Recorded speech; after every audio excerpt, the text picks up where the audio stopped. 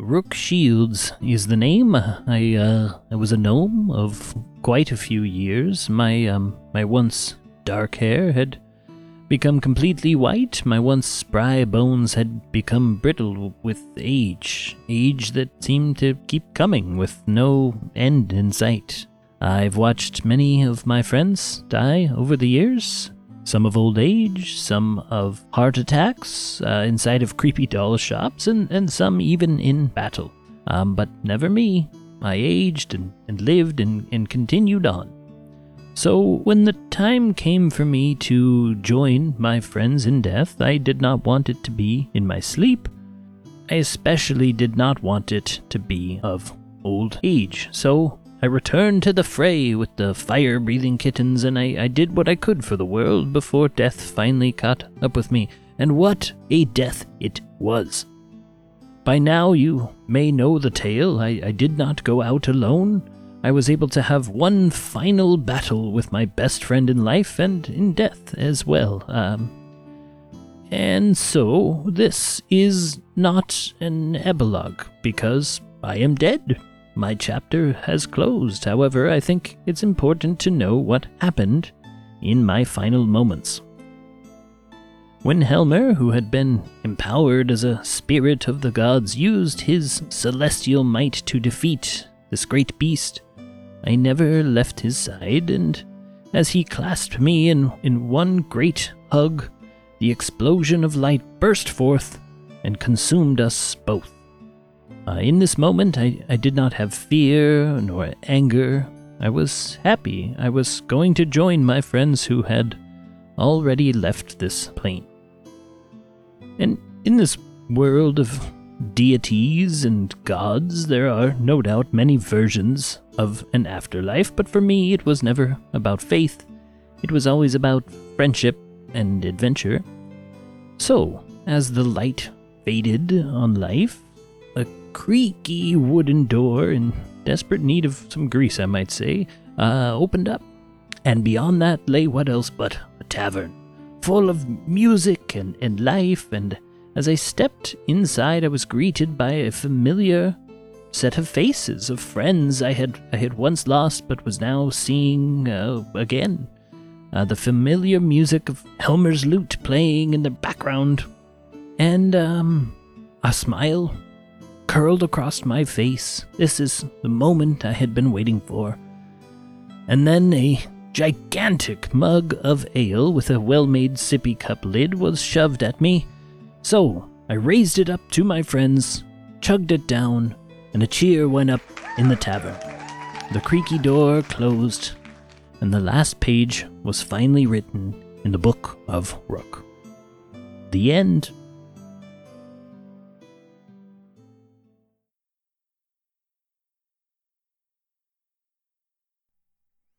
Paolo Evanara arrives too late to watch the Nicomoy fighting tournament. He wrings his hat between his hands, chastising himself for missing the event. He can hear the roar of the crowd from the harbor arena, and he sighs. Anaril will certainly give him an earful later.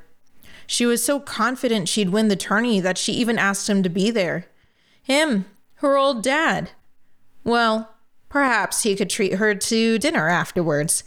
And perhaps she wouldn't mind Rooney coming along to celebrate with them. The three of them hadn't been together since the girls visited him in Mentifov, and the two sisters had bickered the entire time. He hopes his daughters will get along tonight, if only to humor his tender heart. Suddenly, the earth rolls beneath his feet. He barely catches himself on his hands and knees as roads splinter and buildings crack. Screams of trapped and confused people fill the air, and beneath the screams and chaos, a low tone builds. Paolo's instincts immediately focus. He senses the growing danger. He fixes his gaze on the stadium and stumbles as fast as he can towards it, towards his only daughters, towards his girls. Oh gods, his girls. A large shimmering blur streaks out from the top of the stadium with a roar, and the boom of a giant hammer falling upon stone and old bones seems to echo from all around. Paolo runs through fleeing people, weaving his small frame through the throng. Mere yards from the harbor, his instincts fire again. He skids to a stop, eyes darting across the stadium on the water. Then he spies it. A stream of golden dust curls into the air from the stadium. Sinuous, like liquid smoke, it draws golden particles to itself from every inch of the city, growing into a column of pure golden light. It blinks into detail for a mere moment. Two young half-elf, half-gnomish girls in wizard's robes, holding hands. There's a catch in Paolo's breath as he staggers back. He would recognize them anywhere. His daughters gaze down at him with sad smiles, but even in this form, Paolo recognizes the drive in their eyes, the same drive that makes him so incredibly proud of them both. He lifts a hand, waves, and gasps as the girls burst apart. Golden dust scatters across the skies of Nicomoy, each speck a purposeful point of power to weave protective, arcane barriers throughout the city. A flash of light bursts across the sky as the pattern is completed, and all lay still in Nicomoy. Later, Paolo will discover that the zombies were disanimated when the column was forming, almost as though the dust pulled out of them had powered their reanimation.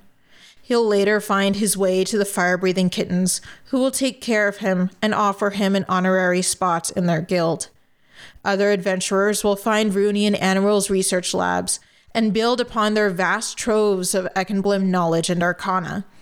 And much, much later, Paolo Evanara will eventually find peace in the legend of the Spirit Sisters of Nicomoy. But in this moment, he lets his grief as a father flow. And he cries.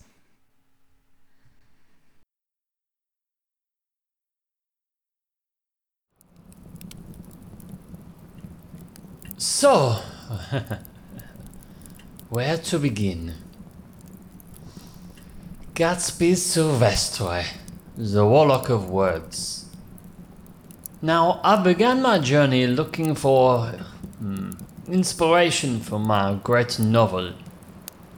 On my adventure, I met a great number of people, many of whom were far too dull to write about in any great detail. However, I did find one person who was interesting enough to write about, someone who I could look up to as a model citizen and, frankly, excellent role model. I am speaking, of course, about myself. I have gone into battle many times, and I have always come out on top. I've seen things that you would not believe, and I've done things that would kill any regular person. So, I don't think it's going too far to say that I am amazing. On a serious note, I don't know how long we spent in that time loop. Years, decades even? You know, if nothing else, I had time to think. Think and, plan some redecorating, but mostly the thinking part. It's a strange world. We all exist in some way within it, and some seem to exist more successfully than others. There were a huge number of people I saw who struggled to survive. They had to do things they didn't want to just because if they didn't, they would not survive. And throughout that time loop, I saw it again and again and again, and I did nothing to help. We could have gone through every single loop, trying to make things better and better and better, and try and help as much as we can, but we didn't. We just did what we always did every single time. We didn't change, we didn't improve, we just were. And I don't know what to make of that, I really don't. It's, I guess if you're one of the important ones, well, there's no, like, impetus for actually helping those less fortunate. And you have to make an extra effort to, you know, be good.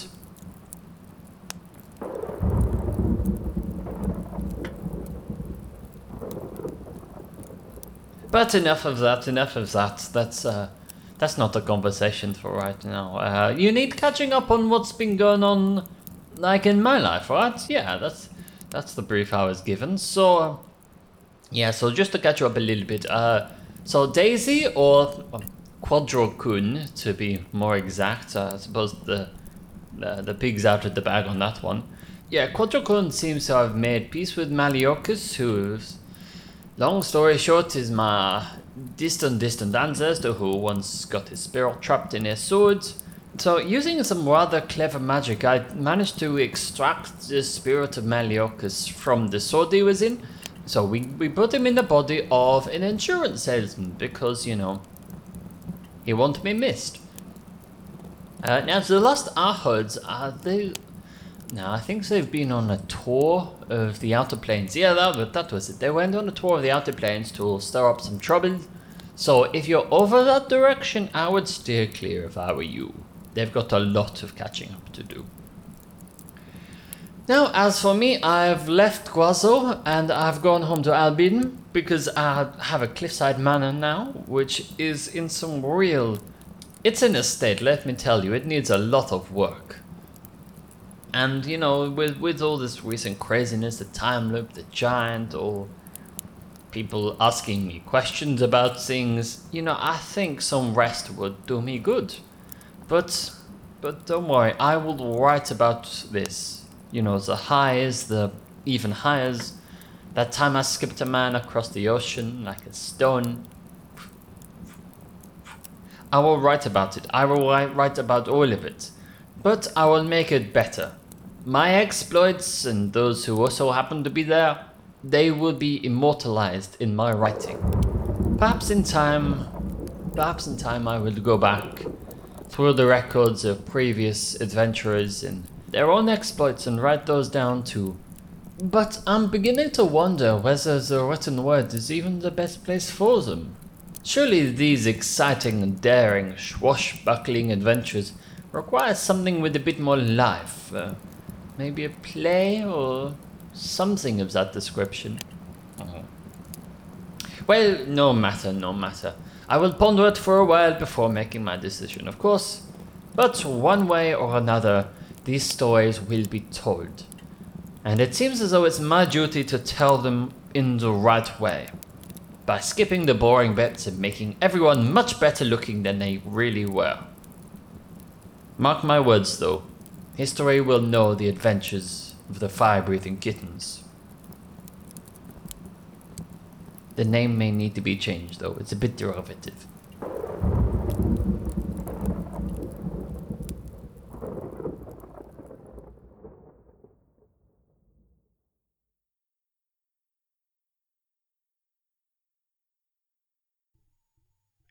Hello? Is this thing on? Hello? Ah! Yes, little Potter, I do believe it is on. Ah, well, thank you, Nugget. Hello, everyone. This is Wing, and with me is also Nugget. They have asked us to do a little goodbye segment, so that will be this. What do we want to say goodbye about, Nugget? Maybe talk about all the great adventures we had and the friends we made along the way. Ah, yes, of course. It's a good suggestion. Yeah, the Nugget, always reliable, wise man indeed. Well, we had great fun this year with all of our friends at the Fire-Breathing Kittens. We met great, wonderful people. There was Miss Jade, her wife Alice. They gave us nice clothes and good food. There was Mr. Willie. He was a bit sad, but always fun to hang around with. Mr. Skirmish, he was big and strong, so he could carry me around every now and then, which was pretty nice, especially when Nugget wasn't that big yet, so I needed someone else to carry me around. Well, not needed, but it's nice to have every now and then. Yes, who else was there? Oh, of course, there was Stella. She was also partly dragon, so she and Nugget got along very well. Just like a little sister, they also get along very well. Yes, we had fun adventures with those. And there were many other great adventurers in the fire-breathing kittens who helped us along the way. Yes, everybody was very, very helpful, very kind. So, that was very nice to hang out with every one of you. But I do think it is time for us to kind of stretch our legs, stretch our wings, have a little look around in the world a little bit more. There's more than just the city of Nicomoy. I used to travel around with the circus. Now we will travel around together. Especially now that Nugget is a large dragon. And perhaps I might also have some way to become large dragon. Let's not spoil that surprise. That's something for a future episode. Yes, you are quite right, Nuggets. Let's keep that one a little bit under wraps. Okay, well, this was Wing and also Nugget, and we are about to sign off. Thank you, everybody, for the wonderful times I had at Fire Breathing Kittens, and I will see you all somewhere in the future. Okay, bye-bye now. Bye-bye.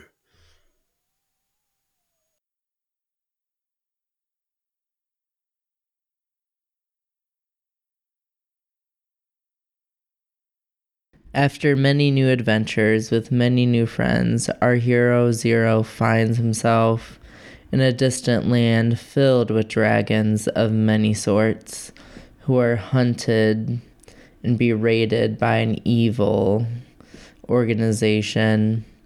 He will remain here until he is called again by the fire-breathing kittens in order to save the day, protecting the dragons and any animals along the way.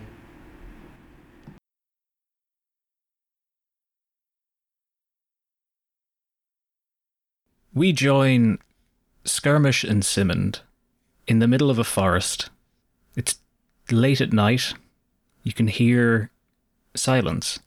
There are no sounds of crickets. There are no sounds of animals or birds. It is deathly quiet. Skirmish received word that Mighty Oak has been amassing forces in the Vale of Shadows, trying to regain a foothold after suffering a defeat at the hands of Skirmish and his friends. He enlisted Simon the Kind's help, owing not just to his incredible power, but also knowledge of nature and its surroundings. We join the two as they are walking through the forest, approaching what they hope to be the location of Mighty Oak. Simond, Yes. I'm very... Oh, go ahead. Very pleased that you've decided to join me and help. This person is responsible for a lot of trouble in the entirety of Shofaxton, as far as I can tell, but it may go beyond. He was unleashing undead earlier in Jishop, and I'm afraid, from what I understand, there's going to be a lot more undead, probably about everywhere, and I think you're the right man to help me understand how to put an end to this. I'll certainly do my best, Skirmish. This seems like the kind of thing we cannot abide. You can feel the death in the atmosphere here. Anytime someone is subverting nature, we have to do our best to put it right. I appreciate it. So, he's somewhere here. So let's look around, and if you find anything, as far as detecting some kind of magic, necromancy, or death, undead, let me know, and I'll just point where I need to start bashing, and I'll start bashing. Well, this is fairly easy to do. Simond crosses his legs and sits on the ground, and starts to meditate. And within 10 minutes, he can commune with nature and sense the natural world around him for miles and miles. DM, does he get the sensation of something in the nearby forest? You do. As you close your eyes and commune with your surroundings, you feel the comforting energy of 30 or so trees that have been quietly moving through the forest with you. These are your friends, these are your allies. You also feel what smells like rot coming from slightly northwest towards the center of the forest. It's maybe 200-300 feet away, and it's pulsing. Oh, Skirmish, we're right here. 300 feet away in that direction. Oh, all right. So Skirmish will take out his hammer and take a deep breath to steady himself, and then say a quick prayer on behalf of his fellow soldiers that died at the hand of this villain, to steel himself and prepare for battle. And I will slowly start making my way in the direction that Simmond was pointing. Simmond starts walking that way as well, casually casting Call Lightning as thunderclouds start to form overhead. Make me a perception check, actually, both of you. 21. Sorry, I was not prepared. An 8. An 8.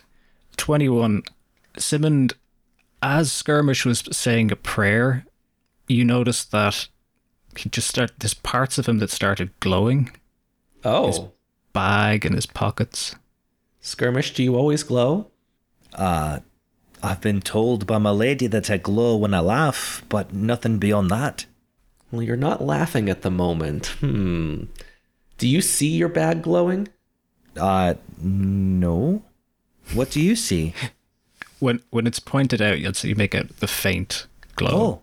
And if you take a look in the bag, you'll see that the insignias of your fallen brethren and fallen comrades are just giving off a very low, humming glow. Simmond, these are the sashes that I collected from my friends, my colleague, my fellow soldiers. They were slaughtered by the undead, and I was praying just now that I can avenge their deaths. And I think this is a sign that that's going to happen. All right. Well, we march for them. Indeed. All right. So as you make your way through the last 300 feet, casually calling lightning, the sound at least breaks the tension in the air. It's been building for a while. As you come to the edge of the forest, it opens up into a clearing with this large, looks to be heavily rotted tree in place. And there's this kind of inky blackness behind it that's hard to make out. And there's a figure standing in front of the tree, back turned to you. It's about 8 feet in height. It's wearing kind of iron bark armor, and it has a pointed helmet. And it's got this dramatic frayed cloak coming off the back. Has it seen us yet? It hasn't seen you yet. Skirmish, is that the person? I caught a faint glimpse of him. The last time I was in the Vale of Shadows. That looks to be him, yes. All right. How do you want to proceed? Well, I'm a man who likes a fair fight, as fair as I can. So I'm going to call him out, and you just get ready. All right. I have a spell prepared. Perfect. So I will address this person. I'll say, "Excuse me, are you Mighty Oak? Because my name is Skirmish Killington, and I would like to have a word with you." So the figure turns around, pivots 180 degrees.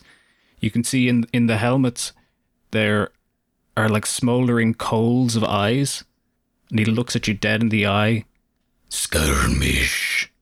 And he draws his sword. I've been waiting a long time for this, and by the way, you're messing up this entire Vale with your nasty magic, and Simon doesn't take too kindly to people who do that. All must return to nature. Well, seeing as you are part of all, I will gladly send you there, and I will pounce and try to bash this guy in the head. Okay, so if we can all roll initiative then. I got an 18. 18. I got a 11. 11. And your trees? Oh, I just gonna have them do initiative with me. Oh, perfect. That makes my life much easier. Yeah. Okay. Yeah, we'll just say any constructs or friends or allies are joining on the same turn. Mm-hmm. Perfect. So you then 18 skirmish. I believe you're first. Okay, so as I pounced, I was beginning my rage. So as a bonus action, I will rage. And when I rage, I get to use... Sorry, I did not prepare properly. The wild search table. I will roll a d8. I have got a 2, which means I can teleport up to 30 feet to an unoccupied space. Until my rage ends, I can use this effect again, and each turn as a bonus action. So I'll be able to pop in and out. But I'm just going right to him, unleashing my hammer and bashing him. Yeah, you also... This is like not an official thing, so feel free to just theatrically go for it. You don't actually, as far as I'm concerned, you don't have to roll things or whatever. Oh, okay. Unless you want to. I don't mind. Whatever the coordinator would like to have happen. No, just narratively is fine, but like you can stick to the mechanics if you want to help yourself out. No. We can go narratively. So I'm jumping at him and I'm swinging with all my might, and I feel a surge I've not felt in my whole life, because I can see the concentrated evil. Like this man is the single source of evil in my village, as well as a growing sickness that's spreading across the world. So I'm just furious, and I hit him as harder than any other person I've ever hit. So as your blow connects, you actually feel that the armor is really hard. So it crumples a little bit, but you were expecting a lot more. This was one of your like life achievement swings, but this armor was built to take a beating, which is good because you're quite angry. It sounds like we really need to give that armor a beating. For my turn then, I am going to cast reverse gravity on the area that Mighty Oak is in. He is going to soar 100 feet up in the air and then suddenly bob there as if that is the ground level and gravity is shifted. Are you familiar with the mechanics of fall damage? Yep. So part of my abilities is giant strength, where I can throw boulders, which if I throw them, they only do 1d4 damage. However, if I put them in the area where gravity is reversed, they will fall 100 feet and deal something like 4d20 each. So I'm just going to start throwing boulders and have them start bludgeoning this man in his armor as they fall 100 feet straight up in the air. How many boulders are you throwing? 6. 6 boulders. Okay. 6 boulders, just hammering this armor. And of course, there's lightning striking from above from the previously prepared thunderstorm. So the first boulder hits him really hard, but then subsequent boulders, they're kind of hitting boulders on top of that. So they start seeing them cracking and fragmenting and bits of boulder going everywhere. He's getting hit with lightning from the other side, and he's just suspended in the air there. It comes around to his turn, and you just hear this bellow of it is done. And behind the tree, reality rips. You get this merging of this inky black shadow with green fell and necromantic energy, and this 150-foot portal opens behind, and these undead start swarming / falling out of it. And as you continue to throw boulders, there's these little tinier, smaller sub-portals appearing, and undead are swarming out of that as well. They haven't yet reached you. They're about 100 feet away. And I believe we're back to skirmish, unless the trees would like to take a running jump at. The trees will start to move. They won't have time to get there, but they'll start to move towards to intercept the undead. Perfect. How long does reverse gravity last? I believe it's a concentration 10 minutes, but let me check. Okay, wow. He's there for a while. He can always move to the edge too. He'll just fall 100 feet when he comes back down. Okay, we are back to skirmish. So when I see the undead pouring out of the portal, I just get overwhelmed and I see red for the first time. Like, I've raged before, but nothing like this.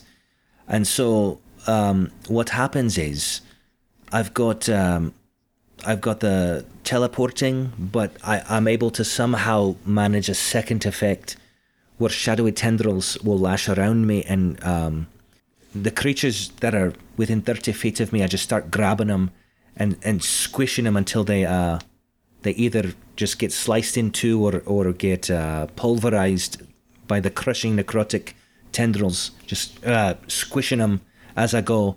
And then I continue to take my hammer with renewed vigor, and I have 2 hits, and I go bang, bang against Mighty Oak. So he's definitely starting to take the damage. You can see part of his helmet is starting to be kind of caved in, but he's locking on you, and he locked eyes on you, and he's furious because his plans have been foiled by you once before, and he's deeply committed to trying to complete his goal, which is to return the world to its what he believes its natural order to be. Simond. Simond is going to cast Commune with Nature, and you will see the ground seemed very dark and muted before, very stunted and dead, but the grass starts to come back alive, and a spreading layer of greenery spreads outward from Simond in all directions. The plants seem to come alive and start grasping at ankles. Tree branches start whipping at the undead. And again, the boulders that were thrown before start throwing themselves at Great Oak to try to continue to crack his armor. So you do see cracks starting to appear, and it's starting to fall away in places. Underneath the armor, there's this kind of rotted corpse of an individual. This person isn't living anymore.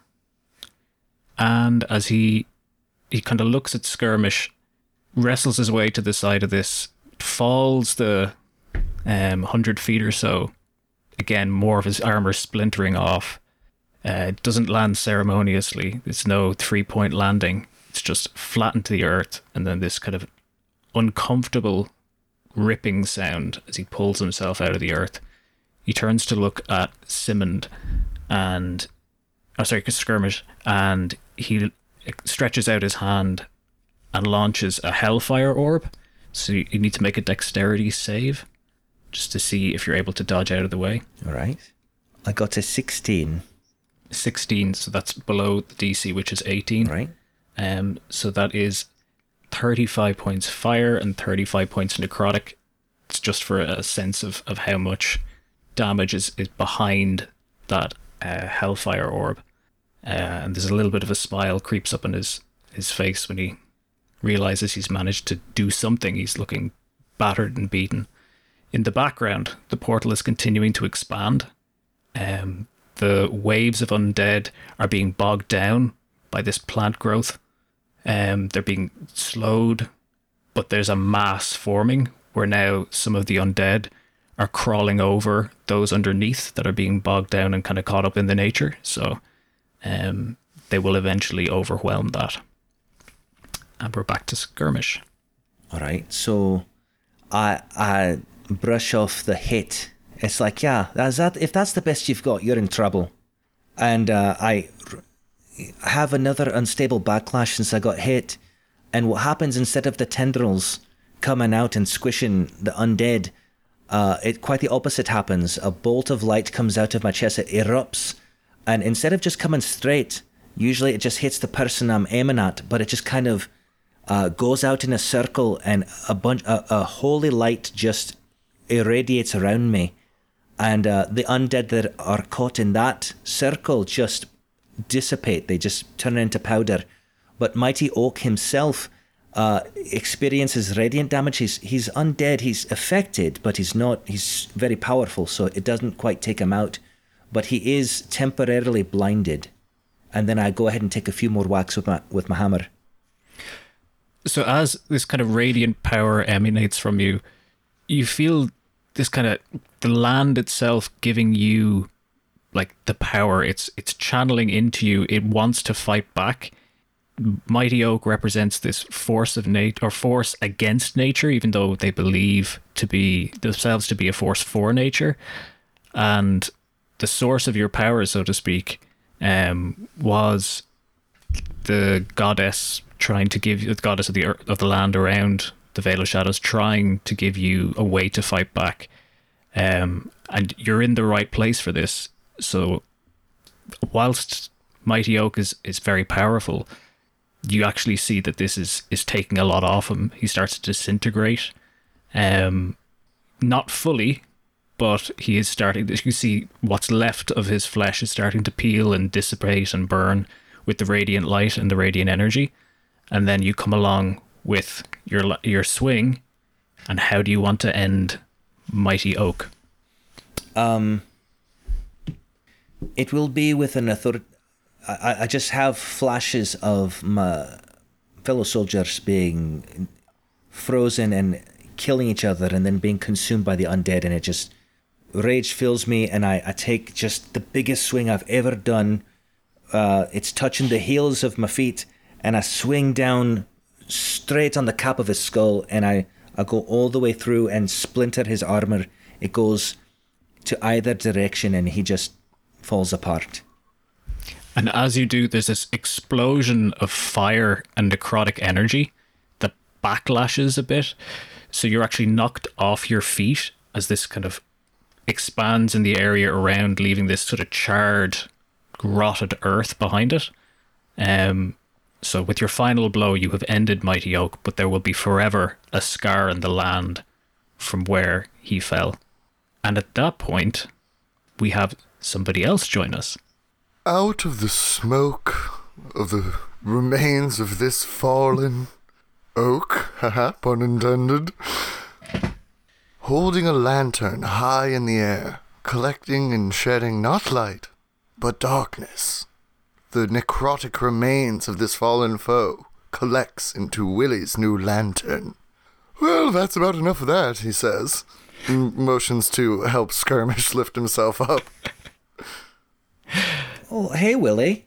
I'm glad you showed up, but there's still quite a lot of undead pouring out of this portal. Yeah, I think dealing with that's probably going to be my new thing now. Look, I got a cool darkness lantern. That's great. So you seems like you had a real character moment here. How you doing, bud? Doing okay. I'm so glad you showed up, and Simmond, I couldn't have done it without him. Simmond, where are you? I'm still here. We're not done yet. Willie looks over to Simmond to see what's happening there. So as you look over, you see this ever-expanding portal twisted with shadow magic and this fell necrotic energy. There's several smaller portals kind of surrounding it, and pouring out from it are the undead from many, many conquered worlds. And they're just swarming in the area. Whereas before they had some form of, I suppose, thought or focus. Now they're quite unsteady. There's nothing really focusing them. Mighty Oak's presence before would have rallied them, but right now they seem a bit perturbed, not quite sure what they're doing there. So the two issues are this ever-increasing volume of undead and the fact that there's this portal which continues to expand out from behind this rotted tree. Interesting. Let's see. I guess time to make some checks. Can I just hit it with an arcane first? Sure, yep. Cool. Okay. That's only a 14. What are you trying to get a sense of? Just how it's working. I guess it's sort of like when like an airplane's going down and the pilot's dead, and you're like, okay, can't be that hard to fly a plane. Like, how do I work these portals? So some of it seems to be shadow, some of it seems to be something else. It doesn't seem to be stable. That's about what you can get from a 14.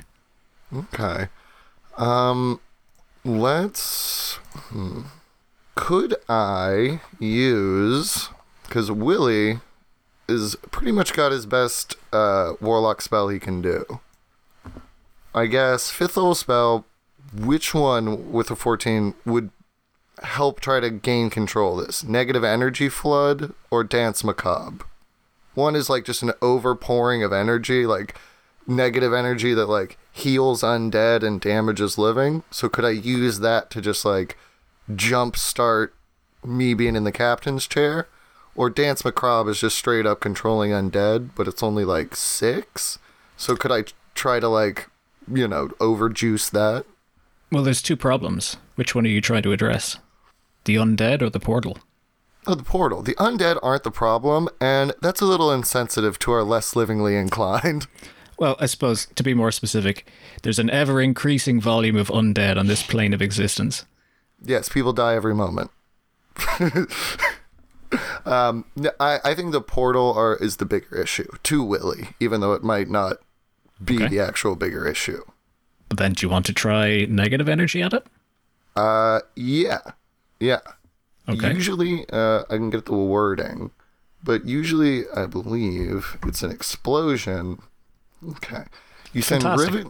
Yeah. Just could confirm that that's what you want to do. Is the let's see. No, I'm gonna use Dance Macabre. I'm gonna try to seed the magic from that into the fabric of the portal, and then at least hopefully I'll gain control of any undead that come out.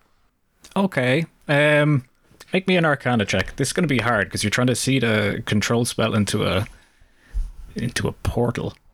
Okay. And I'll use my flashback ability that I haven't used in a very long time because I'm pretty good now. Okay. I will say while you're doing this, Simond, your perception's quite strong. Yes. Quite good. Strong. That's a great word for this. You see, as the portal's expanding, you've tried to control a lot of the nature around the area, and this area was devoid of nature. Really, it was a lot of death and decay. Mm-hmm. You do notice that the parts of the portal that touch your nature magic kind of recoil a little bit, so it doesn't quite expand past that. Okay. Sorry. 27 for Willie. 27. Okay. So the portal takes on a slightly violet hue in the front, almost like there's a filter that's come over it. So you get the sense that maybe if something passes through it, something might happen. It hasn't changed the portal, but it might change what happens to those who pass through the portal. Okay. So I got the portal. We just got to figure out how to turn this fan from blow to suck. From what I know of trekking the stars, we might need to reverse the polarity. What in the world does that mean? I learned it from an astronomer. Oh. But, okay, so it's recoiling from nature magic. Well, Simond, is there something you can do with your trees or your nature magic or something? I have an idea, but it's a bit drastic. I'm down for drastic. All right. Let me see here. And the portal is behind this tree, correct? Correct, yeah. It's where the branches of it are like anchoring parts of it. It's like It was used as like a conduit to lash part of the portal to it. Mm-hmm. Simond is going to... Well, first he'll use his turn and try to cast Tsunami to try to knock back the undead back towards the portal. And you see a wall of crashing water come sweeping through the area. Hopefully my friends get out of the way in time. And on top of that tsunami, there's like a rubber duck. Nobody knows where it came from. Yes, rubber ducky. It's on the prowl. And then Simond is going to use Tree Stride to step inside the tree at the base of the portal. Wow, very good. The party sees the tree start to come back to life. It becomes green and flowers start sprouting on its branches again. What happens to the portal? Well, as you enter the tree, you've been feeling a bit off these last few days, kind of changing and shaping and shifting a little bit. So you actually feel that sense of kind of stability is starting to kind of wane a bit more as well. You've entered into another kind of, I suppose, space that's filled with negative energy, and you're trying to fill it with your positivity, with your kindness. And as the tree starts to bud and the flowers bloom, the portal does start to shift in shape. It doesn't expand so much, and it starts to almost kind of wrap onto the branches of the tree and stop its expansion so much. So the more energy you put into this tree, the more you're containing the portal to the branches, so to speak. Mm-hmm. And I'm imagining that I have some telepathy at this point. Speak into Willie's mind. Do something. Finish this. Okay. Well then, I think I have a plan. I'm, at this point, going to try to use negative energy flood. But, seeing as the portal is connected to the tree, I want to try to use the negative energy from the tree and shoot it just out so that there's more room for the positive energy to flow in and Simon can get greater control over the portal. Just drain the pimple, so to speak. You got to accentuate the positive. I get it. No, we can't get copyright struck. So you could do that. Yeah, you put your hand on the tree and you basically become like a one-way receiver for or a channel to get rid of all that negative kind of necrotic, chaotic energy. Where are you pointing it, out of interest? I guess kind of like dovetailing out but towards the portal, like so any undead around like might smell the negative energy and be like, ooh, that sounds good, and then like hopefully start wandering back towards the portal. Okay, yeah. So you're trying to almost use the energy to kind of corral and entice back the undead. Okay. So like the way a restaurant will vent out their kitchen smells towards people. Like, where it's like, oh, this is just to get it out of the building, but also, doesn't that fried chicken smell good? Like, you know. Delicious. So you freed up a lot of space, a lot of energy space, so to speak. Simon, you're now left in this space where you really have a choice to make as to what you're going to do. If you continue to stay here, there's a chance you may lose yourself. But if you leave, it may not be sufficient. So what's going through your mind? What are you thinking? Simond lets go of his hold on his body and feels himself expanding through the roots of the tree. He feels the portal start to fragment and directs all of the fragments of the portals back to their original realms, depositing the undead back into their graves on all the worlds that they came from. As he diffuses himself through the ground in this way, he comes across one of the branch points of the portal leads him to Brooklyn, New York City, America, and he sees a scene where a person wearing blue hospital scrubs behind an ambulance is attempting to load a injured patient into the back of the vehicle. A car streams around the corner and a stray bullet coming through the window takes him right in the forehead. Yeah, I know. It's shot down in the line of duty. No. He drops down suddenly, and instead of red blood streaming out, you can see that he has golden blood coming out of the wound. He briefly flashes white wings and a golden halo around him as he hits the ground. Simon uses the last of his energy here before he dissipates into the tree to cast True Resurrection and bring him back through his edge of the portal and deposit him on the ground in front of the party members. And that moment that you let go Simon, just at that point, you were able to touch every aspect of the universe at the same time. And it was this one incident, this one individual in Brooklyn that drew your attention. And as your last act of kindness as Simond, you chose to save them. So Skirmish and Willie see the tree go into full bloom, gets this cherry blossom growing throughout the branches, and you feel that this tree is a special place. It's connected, and its meaning is connection. And this is also the place where you last saw your friend Simond. So is the portal still there at all?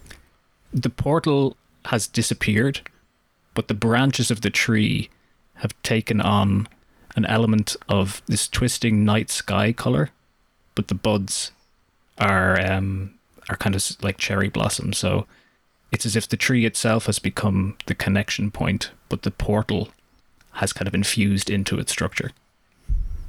It has been contained. Skirmish will drop his hammer and rush over to the body of Simond and just hug him, and he'll begin to cry, and he will understand the sacrifice that he made and know that he saved my land, and he will be forever grateful, and he'll just hold him and weep. And you are holding a tree, because that is what is left of Simond. Oh, then I'm hugging the tree. Sorry, I misunderstood. I'm hugging the tree, because that's the last time I saw you. You tree hugger. Well... Yeah, there's a tree in bloom now, and like you see the unconscious body of a man in blue hospital scrubs on the ground that appeared out of nowhere. Willie will go over to the body and do his creepy Willie thing where he bends fully over at the waist, like looking down at him with a big shark tooth smile. Hello, my name's Willie. And then wait to see if he's conscious enough to speak. Not yet. He is still a little bit on the comatose end. Somebody might need to take him back to the guild and wait for him to come round. Willie will just perfunctorily try to do a quick raise on dead. He'll use his night whistle like, is he dead? Do I have a new dead friend? Oh, he's just unconscious. And then throw him over his shoulder. The other thing you'll see is when Simond entered the tree, the forest his forest friends that follow him around would have paid utmost attention to it. And when the tree transformed, they moved in to form like a protective circle. So they root the land, so to speak, in fresh nature rather than leaving this undead scar here. So growing around this is now a living forest. I look to the living forest and go, remember, adventurers love magic items, so don't let anybody come here and chop off pieces of our boy, pointing at the new Simond tree. Simond the tree. Perfect. And I think at that point it's probably a good place to stop. All right.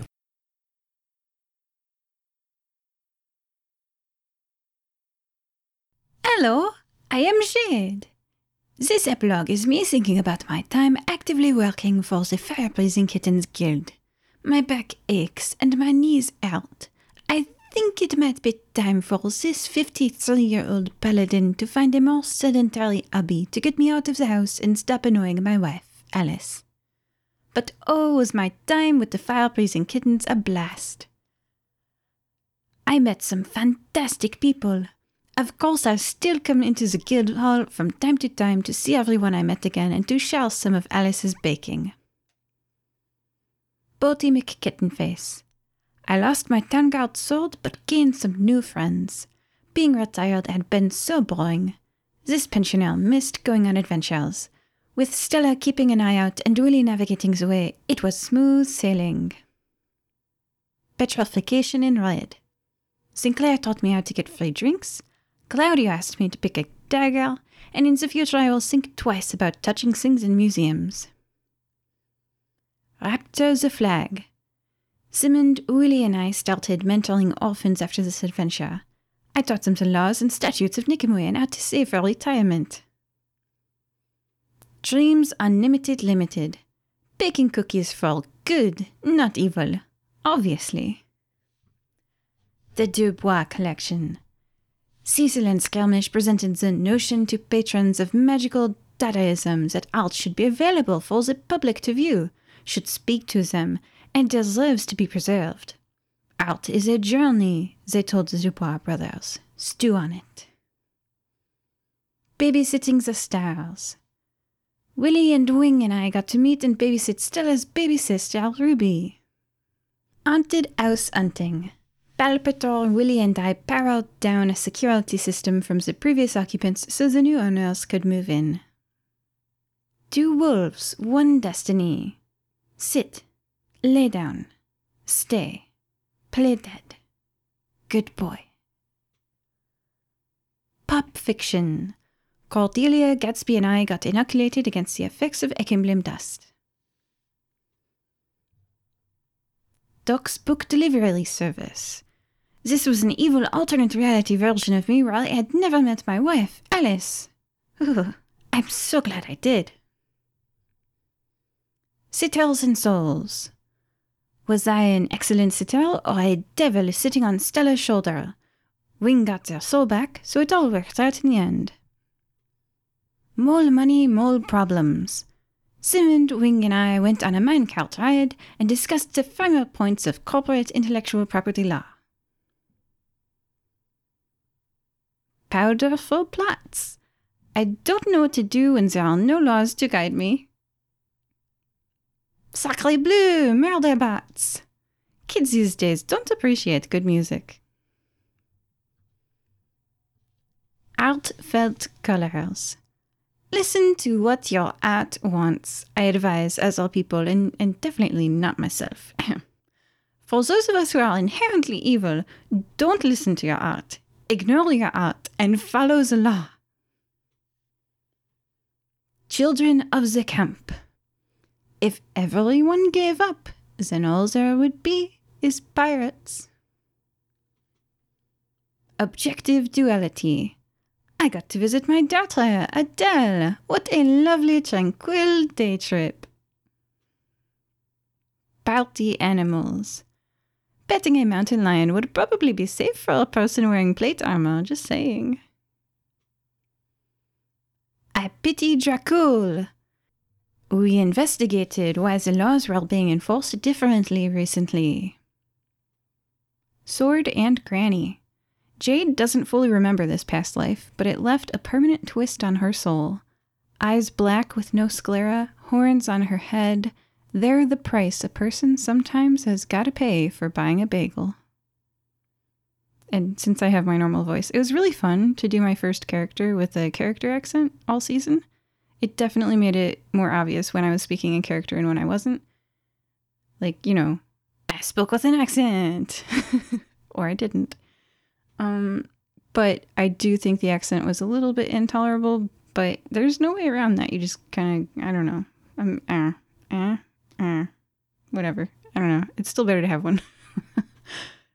If you at home are wondering, should I have an intolerable accent? Yeah, you gotta practice somehow. I don't know. You're not gonna get better if you don't practice, so yeah. Anyway, so yeah, Jade doesn't remember the past life in Sword and Granny, but that's why she was born in this life with eyes black, with no sclera, horns on her head, etc., because her soul twisted with the mechanics of the game that was being played. Okay. Willie's birthday bonanza. Seeing Willie learn that family members he'd never met had walked the same path in life that he had got me to thinking about free will. Were the choices I was making my own, or was I being led to make them by some unseen force outside my understanding? I thought about my parents and other demonkin who evilly reveled in the suffering of others. Had I enjoyed arresting criminals too much? Alice's voice cut through my thoughts. Alice and the law. As long as I have Alice to love and the law to follow in order to know what is right and wrong, I feel confident that whether it was ultimately my choice or not, this is the path I want to walk. The Wayback Whistle. Instruments are meant to be played, so don't be afraid to toot that flute. Even if it takes you to a zone of TMI, maybe you'll also find a diamond that can be your new best friend. Cairn, the World Breaker. Cheering on your friend while they work out some sibling issues can be a good way to pass the day. And there are some cats to pet. So they almost destroyed reality. That's alright. There aren't any laws against that. What do you want? I am grateful that I got to spend 15 more years with my wife, Alice. Joining Fireblazing Kittens was the best idea ever!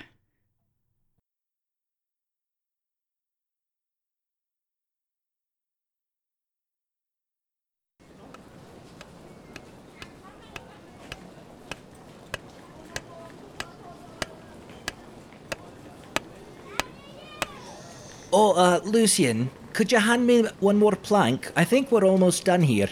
Yep, that should be good. Just, that one looks a bit heavy. Let me get Mecha Skirmish. Just 1 second. You hear the whirring of machinery as Lucian jumps into good old Egg Boy and lifts a pretty large 2x4 over to Skirmish, working on the roof of the guild hall. Oh, thanks. You're a lot better at that than you were when you first hopped in with Rooney. Yeah, a bit of practice. Looks like it's good for construction. Maybe I'll leave it for the guild. They might get some use out of it if it doesn't punch any more holes. Well, if it does, they can always use it to fix the holes. Yeah, what came first, the goose or the egg? Right. All right, well, I think that's it, right? I believe so. You know, I have to tell you, Lucian, fixing this roof with you was a very good distraction with everything I got going on. It's good to work out your thoughts when you're trying to do something constructive. Especially when you got a nice nail to hammer some feelings away at. Lucian throws some levers around and Mecha Skirmish's hand rises up to the roof and Lucian climbs out, grabs a bottle from the cabin and sits down next to Skirmish. Certainly been quite the year, I'd say. Lots to think about. Definitely. And is that battle for Sharon? If so, you read my mind. Yeah, it certainly is. I bought it from a recommendation of Stella. And it's supposed to be pretty good scotch. She has excellent taste for sure. Yeah. Shame we couldn't go to that Taylor guy, but would love to see what he did with you. But maybe another time. There's always time, I suppose. Always. You know, until you're dead. That's a story for another time, though. Lucian pops the bottle, pulls out a nice tin cup for Skirmish, fills it just about to the top, and he seems to keep the bottle for himself and just start chugging it. Cheers. Oh, yes, right. So Skirmish will take a drink. Just kind of hold the cup for a while and then take an inhale, sigh. Say, Lucian, you were with me when Arenelle came on to me at the party. Remember? Yep. I think that might be the moment when my psyche took a slight turn for, well, something. Well, yeah, it was a wild time for us all, mind you, and I'm having a real hard time because I dunno think I could be with her anymore. And I'm very sad because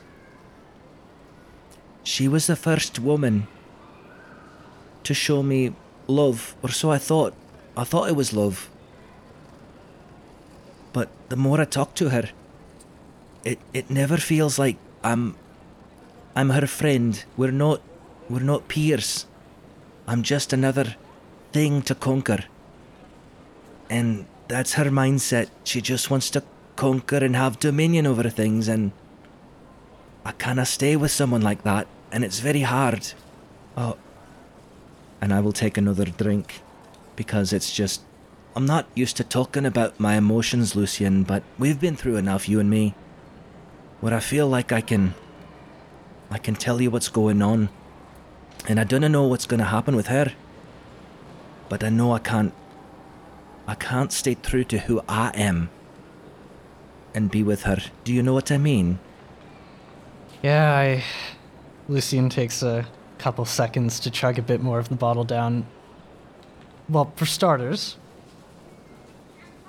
I just want to know I greatly appreciate you confiding in me, and I feel the same amount of trust with you. And this is certainly a difficult decision. I don't have quite as much experience on the matter, so I can only really try to offer an analogous situation, but you might remember I was a little more reserved before that same day, actually, as it turns out. Yeah. But I spent the vast majority of my life as just a wandering hermit, not really talking to anybody, and I thought that's what I wanted at the time. Even at the start of that mission with Pan and the gala or ball, as it were. I just, I started to feel what perhaps I would call now the inklings of camaraderie, and certain other wants in my life than just... It's hard to put into words. Solace can be lovely. Solitude can get you everything you want if you know how to get it, and then you don't need to rely on anyone else for anything at all. But there's still something missing, and I started to get that conflict and had to look deep inside myself, and I think in about 5 seconds, but while that love potion was flying through the air with the giant wind blast to come, something in me just clicked and realized maybe what I thought I wanted. It's okay for that to change based on what I'm feeling now, so if this is really how you feel, if this is really an issue for you, I think it's just in the nature of the Echo Bloom to be this way. I support your decision if you think. Wait a minute. So, I didn't know what exactly you had me do. You were saying something about a love potion. Well... Is that why Arinel came after me? I have a slight feeling she already had some interests, and to support that theory, I do believe Pan mentioned that the effects were only temporary. If anything has been going on more than 24 hours after the event, that would have been completely unrelated to the spell, but to say it certainly kicked the door open wouldn't be stretching it, I would say. I could see that. I still feel bad, but when you were talking about being alone, I can understand where you're coming from too. I was alone for a while when I was on the run from my village and before I got here, but being an FBK has been wonderful. I can't imagine not having the friends I've got now, and you included. I just, it's hard also knowing that I've lost so many good friends in this journey between Rune and Simond. It's just hard to know that they sacrificed themselves so they could protect others. I will make sure that they live on. I always wanted to have a story told about me and the way I protected others. And it is my duty to do the same for my friends. So, I'm not sure what's next. Perhaps a role at, as a teacher at the Fire Breathing Academy, where I can help new heroes to find the strength inside themselves, and also remind them about champions like Rune, Simond, and all the other folks. It would be my honor. And if you, Lucian, whatever you decide to do, drop me a line. I'm your friend, and I'll never forget you. Don't you worry, I wouldn't think of it. In a matter of fact, I have some contacts, but before I came to the guild hall and was recruited, I actually did some side lecturing at the Nicomoy College, so university, I believe. I think I could probably pull some strings. Maybe we can even get you telling some of these stories there. Maybe we can even get them to put some fire-breathing kittens into the history books officially. I mean, I actually wasn't aware of Simmons passing, but... He did it as an act of kindness, really, for me and my village and my land. It's a long story, but just know that he was pure through and through, and I'll never forget him. I see. Yes, I think acts of valiancy, like what Rooney showed, and it sounds like it's Simon, and I'm sure many other kittens before me. There's likely evidence. Maybe we could go ask Nolasag if there's any records, but maybe we could get these turned into actual texts, or maybe even a whole course at the university. I'll see what I can do. I certainly think, to put it simply, history deserves to be remembered, and what is history if not a bunch of small acts by small people that make all the difference in the world? Agreed. And those acts, as mighty as they are, I mean, it's just as simple for us to do that too, or anybody. I mean, if I could just help people understand that where they are is not where they need to stay, and they can make a difference too, then that would be good enough for me. I mean, absolutely. I don't know if you were able to see. I'm guessing your eyes might have been elsewhere, just trying to save people, but when... I can't even think of it clearly. It's all a bit of a blur. I remember chugging a potion, turning into a dragon, and then trying to pull people out of the sea. That was the thought I had, and sure, it saved some people, but it wasn't magic powers turning anybody into a dragon that really saved that day. It was a single Rish, and Rooney had the thought to make it. And that's all. It can take some time. I completely agree. This is a lovely idea, and honestly, even someone as smart as myself couldn't have thought of it. I think this is something only you could have come up with. That sounds strange, but... I'm not used to such high compliments about my intellect from someone as smart as you, but I will take it, thank you. Yeah. I guess... It sounds like you sort of know what you want to do from here on out, but, What about you? Yeah, if I... Lucian drinks a bit more from the bottle. It's getting a little empty at the moment. If I'm being honest, I think I'm at another impasse. Just like in those few seconds back at the ball, I feel like my time at the Fire Breathing Kins isn't done per se, but there's other skeletons in a closet that need to be addressed. You might not know this, but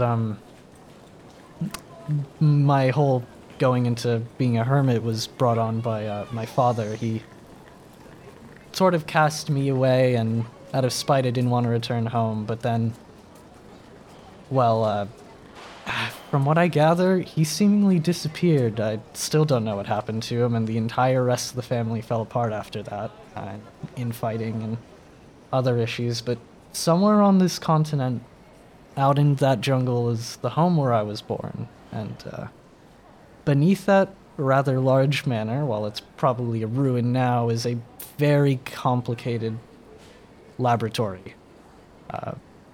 made by an artificer much stronger than myself. Whether he's been murdered or gone completely rogue and evil, I don't know.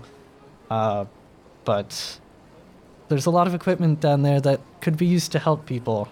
I did some simple things when I was a hermit in another land. On occasion I'd walk into a village, repair their well if they needed, but there's some serious machinery down there that could help the world probably a lot. But I have no idea where to start even to go and find it.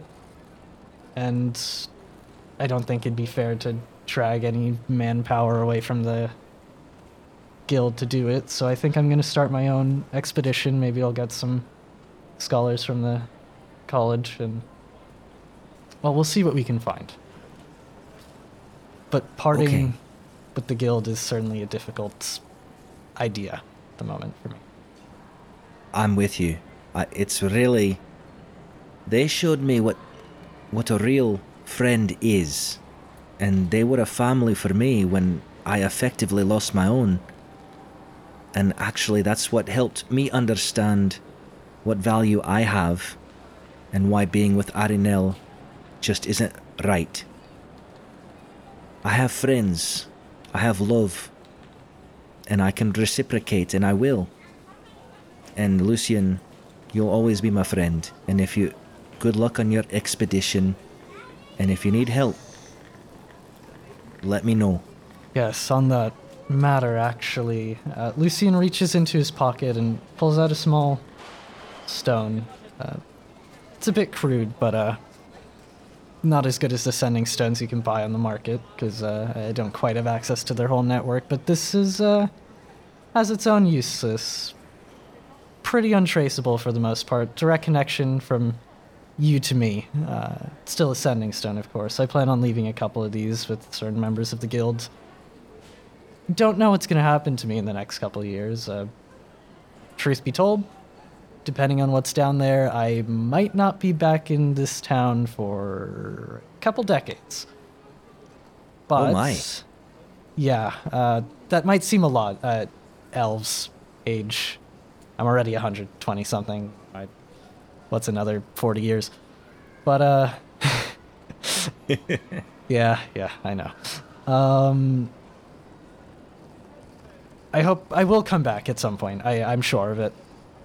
But in the meantime, if anyone needs a bit of engineering or some mechanical magic, they'll know who to call.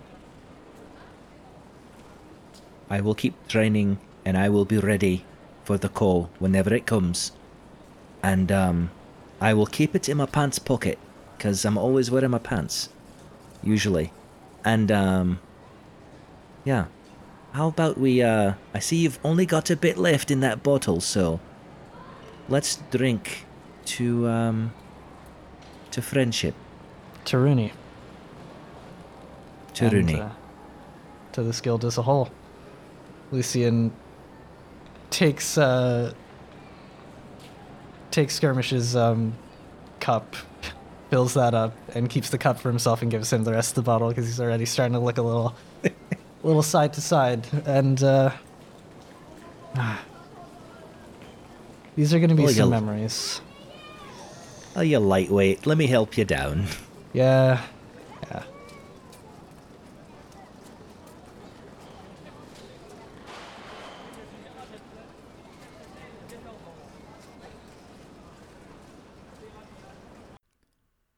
Cairn joined the Fire-Breathing Kittens to make some friends and meet new people.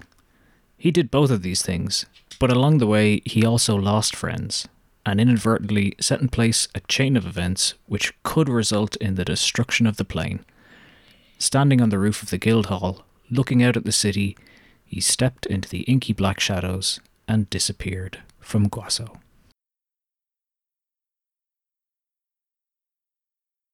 So we see this group of people sitting around a table. Well, they're not exactly people. They have some, let's say, draconic features. They're all playing a game of dragon chess together. We have one, a silver-haired, silver-winged woman we all know very well, Stella Argentine. One is a wood elf man with copper hair and golden eyes. One is a dwarf woman with copper eyes. One is a kobold that's all black with black eyes. One of them is, let's say, a human, just a regular, normal-looking human man with blue eyes. And the last is a green-haired, green-eyed elf. And the silver-haired one makes a move after some deliberation. Rook to pawn 2, she says to the golden-eyed one. Huh, interesting move. You know, you've proven yourself quite an elegant player at the game. I mean, I haven't been playing this game very long. It's kind of fun. The black-eyed kobold speaks up. Yes, it is very fun. You could move up to the pros even, and that's even more fun. The risk and the reward. Join us, Miss Argentine. Well, I mean, what would be in it for me if I joined? Bishop 4 to Rook 3. As the game unfolds for a few more turns, eventually black finishes off blue, and taking the piece representing his hoard, he clutches it in clawed fingers and smiles.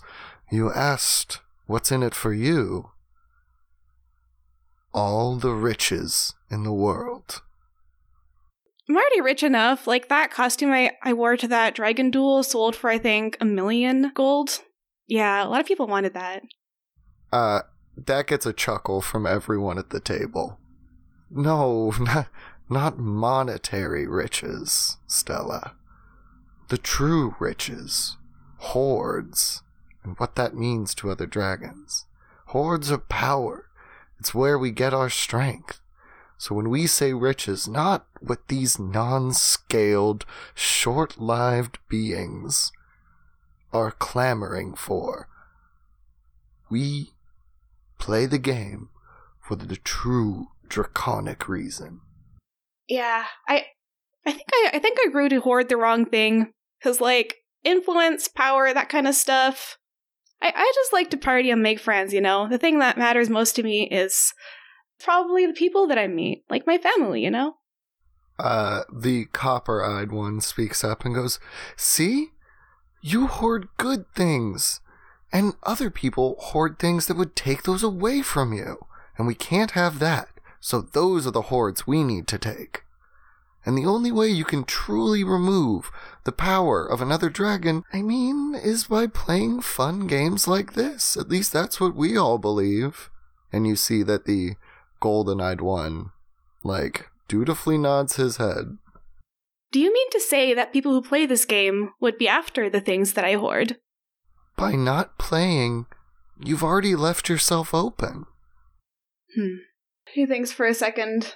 The green-eyed kind of gets up from the table and goes, well, I think that's about enough for me for the night, but I do hope we will play again.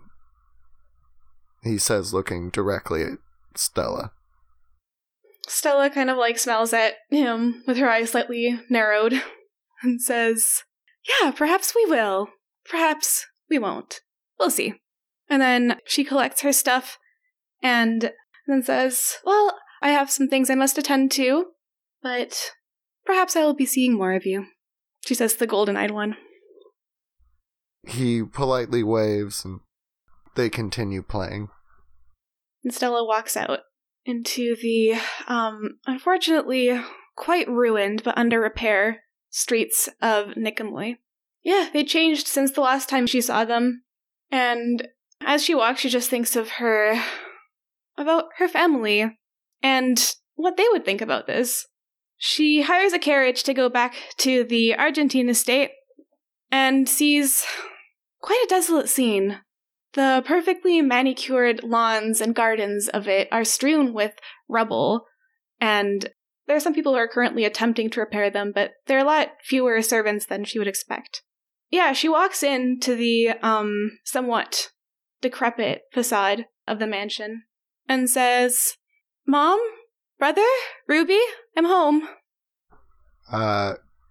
You hear Sterling's voice coming from down the hall. We're in the third living room. Okay, she calls back. She walks through the two other living rooms and greets Sterling. Hey, long time no see. You see, your whole family is there. Zamfira, Ruby, Sterling. They appear to have just finished breakfast. Like, you smell freshly cooked food. As I'm guessing your night probably ran basically into early morning. Roasted gift horse. That was my favorite. Wish I'd been here. Sterling looks at you kind of awkwardly, thinking about some of your previous interactions as of late. I think there's some in the kitchen still if Ruby hasn't gotten to it. Okay. But right now, I just want to see you guys. She runs to him and hugs him. He's surprised, but, like, lovingly hugs you back. And then, like, when you start to let go, he, like, it was still ready to keep holding and then quickly, like, releases. Yeah, I wanted to meet with you guys because I'm trying to decide on something, and I wanted your input on it. You see Ruby, like, comes up to you and, like, you know, like, makes contact with her body against, like, your leg. Ruby! And then Stella just goes down and hugs her. Oh my god, Ruby, I have something for you. And then reaches into her portable hole looking for a certain snooker ball that she thought was just a harmless toy, but still is not aware of how fully wrong she was. And she looks for it, she cannot find it, and says, oh, I don't know, I must have dropped it. I really like that little ball. I think you would have liked it. She looks at you happily. So yeah, after a bit of playing with Ruby, she looks up at the rest of her family and says, yeah, you know that game, the Dragons game that Sterling wanted to join a while ago? I don't know, a group of people want me to join, and I'm thinking about it, but I think I should, because they said that basically they'll go after you if I don't. So, yeah, I mean, Sterling, what do you think? I think after the thrashing you gave me to get control of this draconic power, you shouldn't join because you will ruin the game for the rest of them. Looking with a smirking smile. You're too strong, Stella. They can't keep up with you. But if you want to do it, nobody in the world can stop you. So, you know, if you're asking my opinion, it's super dangerous. I wanted to take the burden of this, you know. But this is your choice.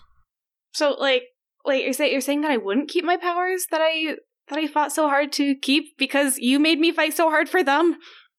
Look, you get you get like a bunch of followers, and you know how I love followers.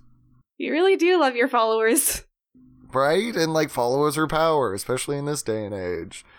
You can see Zamfira has been just, like, pun intended, frozen silent. Like, watching you two from the couch. I mean, if any of us should play, it should be me. And then Zamfira's frozen silence finally ends as she says, really? Stella? You really want to join their game?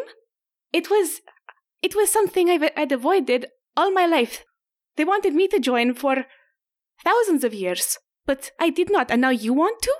And Stella says, wait, you don't play?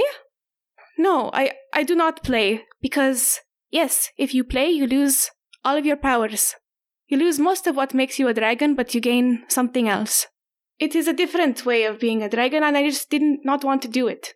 My whole family were some of the best players, but I saw what happened to them.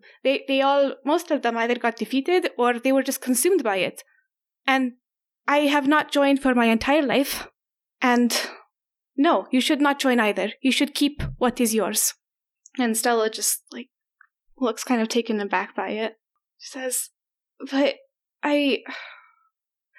so I'll lose? I wasn't going to keep it anyways. I mean, I it's already been promised to another realm. Like, that's why I fought so hard to keep it. So if I just lose it and then take the pressure off you so that they don't keep on hounding you and keep on hounding our family, isn't that what we'd want? She looks at Sterling and Zamfira. Sterling, looks at you and says, Stella, like you said, you fought hard for this power. And I trust you. And give up your power. Give it to the Echelblim. Join Zorvital anyway. You're Stella Argentine. Doesn't matter. You can beat any challenge. I'm the toughest guy I know, and you beat me. I know, it was not easy. Believe me, it was not. Oh boy, and you made me do that in front of all those people. Is this why you raised us the way you did? As elves? Just to forget all of what? I don't even know. She says to Zamfira, yes, it is why I did the things I did. I lived as an elf for a very long time, and I did not want you to have the burden, so you are half elven, of course. And, well, your father, he did not want to have a family. He wanted other things. She just seethes for a second. But that is beside the point. If you use it to help other people and not just to give it to whatever fuels that stupid game, well, perhaps that is a different story. Yes, I mean, it is yours at the end of the day, and Ruby still has it. So, I mean, I guess you don't have to carry on the Argentine line. And Stella kind of looks grateful, and she goes, "Oh, Mom." And then she goes and gives her a hug. So then she says to her family then, okay, well, I know what I want to do. Sterling, please take care of Ruby. I don't know, take her on your adventures or something. Let her learn how to defend herself, because I don't trust the intentions of those people who play the game. Just protect her, alright? Sterling, smiles, looks at Ruby and goes, what do you think, sis? You want to go on a trip? And, she happily trots over. He pets her, he looks at you with absolute confidence in his eyes and goes, don't worry, I got this, sis. And here, you know what, this should go towards repairing the house, because I'm part of his family too. She just drops a big pile of gold, pretty much all the gold she has left, on the table. And then just, says her goodbyes and walks away. As she walks away, she takes out her ascending stone and calls her lover and also local demigoddess of the Echelblim, Maelorian. Ring, ring. Hey, what's up, babe? Hey, so, you know how we talked about the whole giving my power to the Echelblim thing? You still want to do that? Oh, yeah, I just gotta call my dad to help perform the ritual. We gotta get, the remaining Echelblim together. I'm still down if you are. You sure? I know that's kind of all your power, That's okay. I mean, it's not, at the end of the day, it's not really mine to keep. I'm either gonna give it to you or to some weird old dragons playing a weird game, so rather give it to you and then join the game. Oh, so you are doing that? Yeah, I think I will. I just really want to stick it to them, Oh, woe be unto them. We will conquer their... No, we don't conquer worlds anymore. We will provide an excellent challenge to their game. See, I'm getting better. You really are. Oh my god. What? Me? No. Oh my gosh.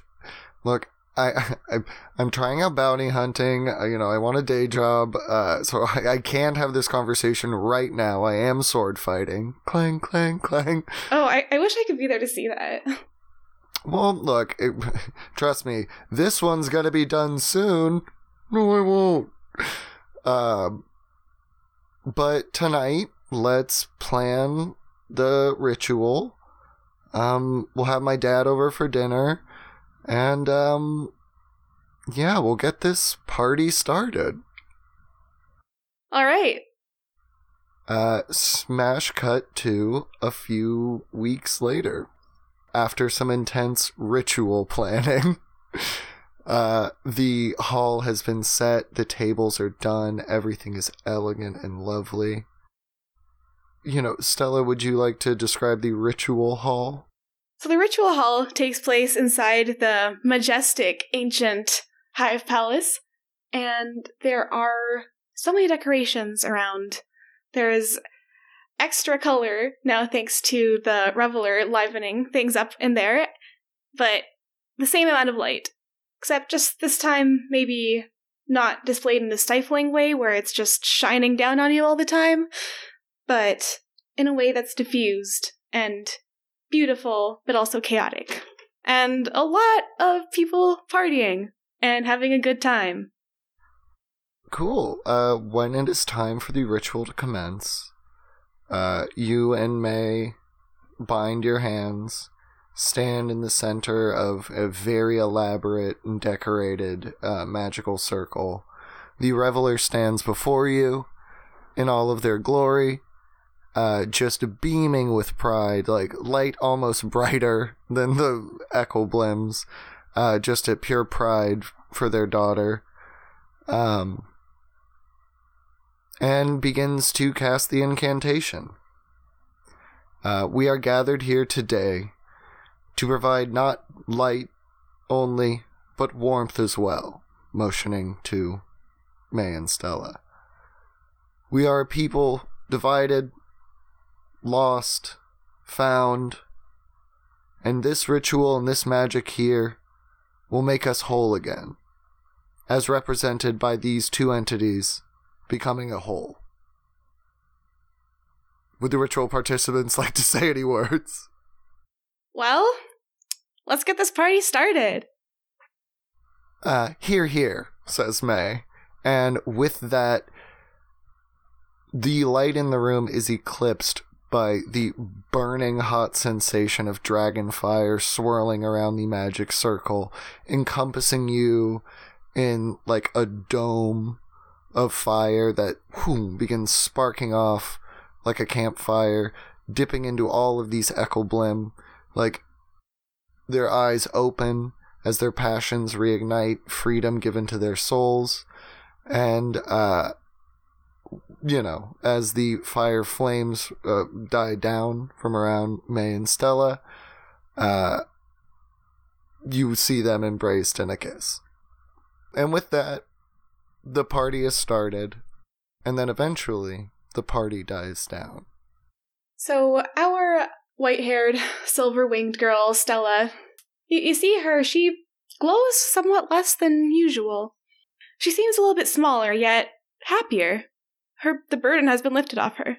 She says her goodbyes to May, saying, "We'll see you later," and then heads into a side portal, taking her back to the material plane.